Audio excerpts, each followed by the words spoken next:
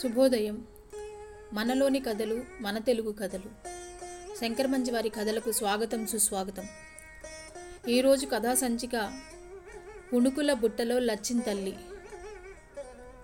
అమరావతికి ధరణికోటకి మధ్య కృష్ణ ఒడ్డున ఓ పెద్ద చింత చెట్టు ఉంది. రాత్రిళ్ళు ఆ చింత చెట్టు పక్కలకి ఎవ్వరూ వెళ్ళరు. అక్కడ దయ్యాలు తిరుగుతుంటాయని భయం. ఆ చింత చెట్టు వయసు ఎవ్వరికీ తెలియదు. కాపు కాయటం ఎప్పుడో మానేసింది.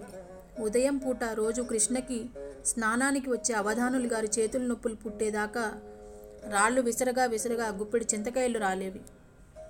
వాటిని భద్రంగా తడికొంగన మూటగట్టుకు వెళ్ళి వాళ్ళ ఆవిడికి ఇస్తే, ఆవిడ "కృష్ణమ్మ ఇవాళ పచ్చడికి ఇచ్చిందా" అంటే అవధానులు గారు ఆ మాటల్నే తిరిగేసి "రేపే పప్పు చేసుకోమంది" అనేవారు. 10 గంటల ప్రాంతాన ఆ చింత చెట్టు నీడన సంచలనం మొదలవుతుంది. పుట్టలోకి వచ్చే చీమల్లా ఒకళ్ళ వెనకాల ఒకళ్ళు అక్కడికి చేరుకుంటారు. 2-3 జట్లుగా విడిపోతారు. ఆ నేల మీదే చతికిల పడి పేకాట మొదలేస్తారు. కొమ్మల మధ్య నుంచి ఎండపొడ చురుక్కున పొడుస్తున్నా లెక్క చేయకుండా దీక్షగా సాగుతున్న పేకాట యజ్ఞవేదిక దగ్గరకు నిదానంగా నడిచి వస్తారు. పుణుకుల సుబ్బాయి కుడి చేతిలో వేడివేడి పుణుకుల బుట్ట గుమాయిస్తుండగా ఎడం చేత మాసికలు పడ్డ పాతగుడ్డ ఒకదాన్ని ధరించి ఆ గుడ్డతో ఆ బుట్ట మీద అటూ ఇటూ ఆడిస్తూ ప్రత్యేకమవుతాడు సుబ్బాయి. ఆ పాతగుడ్డ అలా గాల్లో ఆడించటంలో క్రిమికీటకాదులను పారదోలటమే కాకుండా పుణుకుల గుమగుమని నలుదిక్కులకు విస్తరింపే ప్రయత్నం కూడా ఉన్నది. ఆ గుమగుమ గాలిలో పరిగెత్తుకొచ్చి ముక్కుకు సోకటం తోటే అక్కడి జనాన్ని అందరికీ ఒళ్ళు జలధరించి కడుపులో జఠరాగ్ని ఉవ్వెత్తున లేచేది. "ఒరే సుబ్బాయి, ముందుటివ్వరా, నాకిచ్చిళ్ళేహ, ఇటు రమ్మంటుంటే" ఇలా అన్ని దిక్కుల నుంచి ఆపకుండా అందరూ ఒకేసారి పిలుస్తూ కేకలు అందుకుంటారు. "అయ్యా వచ్చే, ఇదిగో ఇక్కడే, ముందు మీకే, ఇదిగో ఆకు" అంటూ ఆ సుబ్బాయి ఎక్కడెక్కడ సమాధానాలు చెప్పుతూ మెరుపు తీగల అటూ ఇటూ తిరుగుతూ వర్షధారల మధ్య గుర్రాన్ని నడిపే చాకచక్యంతో క్షణాల మీద అందరికీ పుణుకులు అందించేవాడు. కానీ పచ్చడికి మహా లోభించేవాడు. "మరి కాస్త పచ్చడేరా" అని ఎవరైనా అంటే, "ఏటి బాబు, పునుగుల కంటే పచ్చడే ఎక్కువ తింటున్నారు, పచ్చడి తింటే బలం రాదు" అని విసుక్కుంటూ కాస్త విదిలించేవాడు.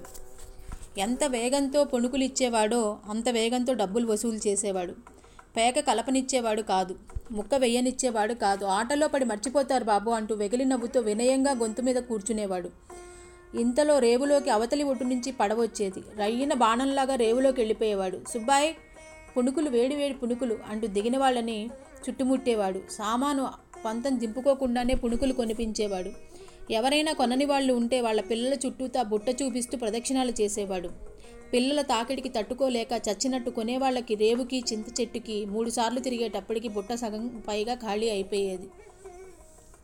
బేరం కొంచెం మందకోడిగా ఉన్నప్పుడు పేకాట ఆడుతున్న వాళ్ళ వెనక చేరి, "పోలయ్య గారు, ముక్క తీయండి, ఈ దెబ్బతో ఆటైపోవాలా" అనేవాడు.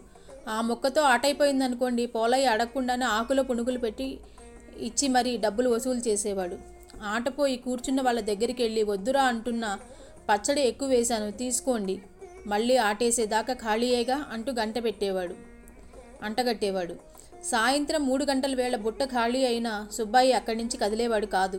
అసలు బేరం ఆ తర్వాతే. పేకాట కురుక్షేత్రంలో కాళ్ళు చేతులు విరిగి తలపగిలి అడ్డం పడిపోయిన జనం సుబ్బాయి వైపు దీనంగా చూసి, "ఓ 2 రూపాయలు అప్పివరా" అని ఎవరైనా అంటే, "నా దగ్గరే ఉంది బాబు, పునుగులు అమ్ముకునేవాడిని" అనేవాడు సుబ్బాయి. ఎవరు అడిగినా ముందు ఆ వాక్యం తప్పకుండా అనగా ఆ తర్వాత సంభాషణ దాదాపు ఇలాగే సాగేది. "అమ్మకంలో దివ్వరా? అమ్మో, ఇది ఇస్తే బియ్యానికి లేవు బాబు, సాయంత్రానికి ఇస్తాలేరా? ఇప్పుడు మీకు ఇస్తే రేపు మళ్ళీ సరుకులేరా బాబు, ధరలు మండిపోతున్నాయి, నీ పావలా వడ్డీ వేసుకోరా." "వడ్డీ అసలు మీ దగ్గర ఎక్కడ వెళ్తుంది బాబు, నాకు ఇబ్బందే" అంటూ బతిమాలించుకుని అప్పులు ఇచ్చేవాడు. పునుకులు అమ్మితే 5 రూపాయలు లాభం వస్తే రూపాయికి పావలా వడ్డీల మీద 10 మిగిలేది. సాయంత్రానికి వసూళ్లు పూర్తి చేసుకుని చీకటి పడ్డాక సారా కొట్టు దగ్గరకు వచ్చేవాడు. సారా కన్య ఓ ముద్దిచ్చి వెళ్ళిపోతే జిల్లు అయిపోయి ఆ సారా కన్యని సొంత కౌగిలించుకునేందుకు డబ్బులు లేక గిలగిల్లాడే సారా సరస్సులకి ₹1 వడ్డీల మీద అప్పులు ఇచ్చేవాడు సుబ్బాయి. వసూళ్లు కొంత పంటల్లో సాధించేవాడు. 3 ఏళ్లలో చిల్లర కొట్టి పెట్టాడు సుబ్బాయి. నగలు తాకట్టు పెట్టి అప్పులు తీసుకెళ్లిన వాళ్ళు సగం మంది అప్పులు తీర్చలేక నగలు వదిలేసుకునేవారు. అప్పుల కింద కొందరి పొలాలు జప్తుపోయిగా పుణుకుల సుబ్బాయి ఇప్పుడు 40 ఎకరాలకి 3 భవంతులకి అధిపతి. లక్షల మీద వడ్డీ వ్యాపారం. ఇప్పుడు అతన్ని ఎవరు సుబ్బయ్య అనరు. వాళ్ళ కులం వాళ్ళు సుబ్బయ్య అంటే మిగతా వారు సుబ్బారావు గారు అంటారు. మనవలు మనవరాళ్లతో ఘనంగా బతుకుతున్న సుబ్బయ్య ఎవరినీ నమ్మడు. తెల్లవారుజామున లేచి తలుపు వేసుకుని రహస్యంగా 1 గంట సేపు ప్రార్థన చేస్తాడు. నా ప్రార్థనే నా లక్ష్మి అంటాడు అందరితో. పట్నం కాలేజీలో చదువుకుంటున్న సుబ్బయ్య మనవడు తండ్రి తాతలు పెట్టిన బుచ్చయ్య అనే పేరును హేమంత్ కుమార్గా మార్చుకుని సెలవులకి ఇంటికి వచ్చాడు. తాతగారి ప్రార్థన రహస్యం లక్ష్మీ కీలకం కనుక్కుందామని. కాపేసి ఓ రోజు తలుపు సందుల్లోంచి బైనాక్యులర్స్ పెట్టి చూశాడు. లక్ష్మీ రహస్యం తెలిసిపోయింది. సుబ్బారావు గారు అలనాడు పుణుకుల బుట్ట మీద ఆడించిన మాసికల పాత గుడ్డల్ని పూజిస్తున్నారు. ఇదే ఆయన కిటుకు. ఇదే పుణుకుల బుట్టల్లోని లచ్చింతల్లి. ఎలా ఉందండి? మంచి ఇన్స్పైరింగ్గా ఉంది. దీని నుంచి మనం కొన్ని నేర్చుకోవచ్చు, కొన్ని తీసేయచ్చు. మీరేమనుకుంటున్నారో మీ మాటల్లో విందాం. ఈ రోజుకి సెలవు. ధన్యవాదాలు.